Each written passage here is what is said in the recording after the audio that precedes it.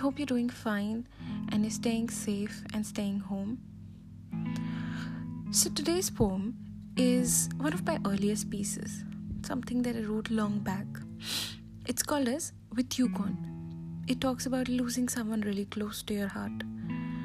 I wrote this long back when I lost someone who was very important. The only way I could deal with the pain and the grief was to write. So let's begin with the poem. With you gone, I will never be whole again. The void in my heart will never be filled. But I'll heal soon and the pain shall subside too someday. I know that'll make you happy and I wouldn't have it any other way. I promise to let it out more and let people in. I know how much you always wanted me to do so. You said crying was okay, and I could barely shed a tear when you were gone. That's how much I cried. Those mean jokes and wicked remarks, talking about boys and ending it every time with an fuck it. Our 2 a.m. chats about anything and everything under the sun are just the little things that used to keep me sane. But now, I feel homeless in my heart. With you gone, I'll never be whole again.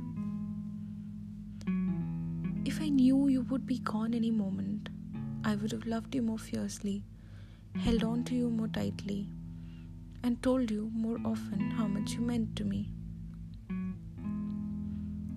My heart knows how much I wanted you to wake up that day. I waited that extra minute when everyone gave up.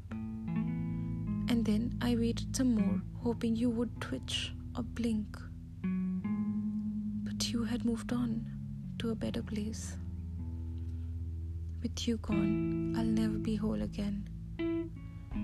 I know you're up there somewhere, watching me write this and muttering under your breath, "Get your shit together, little one," like you always did. I know with you gone, the heaven just got a little crazier, a little bitchier, and a lot more funnier. A friend once told me that the best tribute to you would be for me to be happy. But with the piece of my heart gone, I feel empty. How can I ever be happy? Because with you gone, I'll never be whole again. With you gone, I'll never be whole again. That's all, folks. I hope you like it. Thanks for listening. Bye.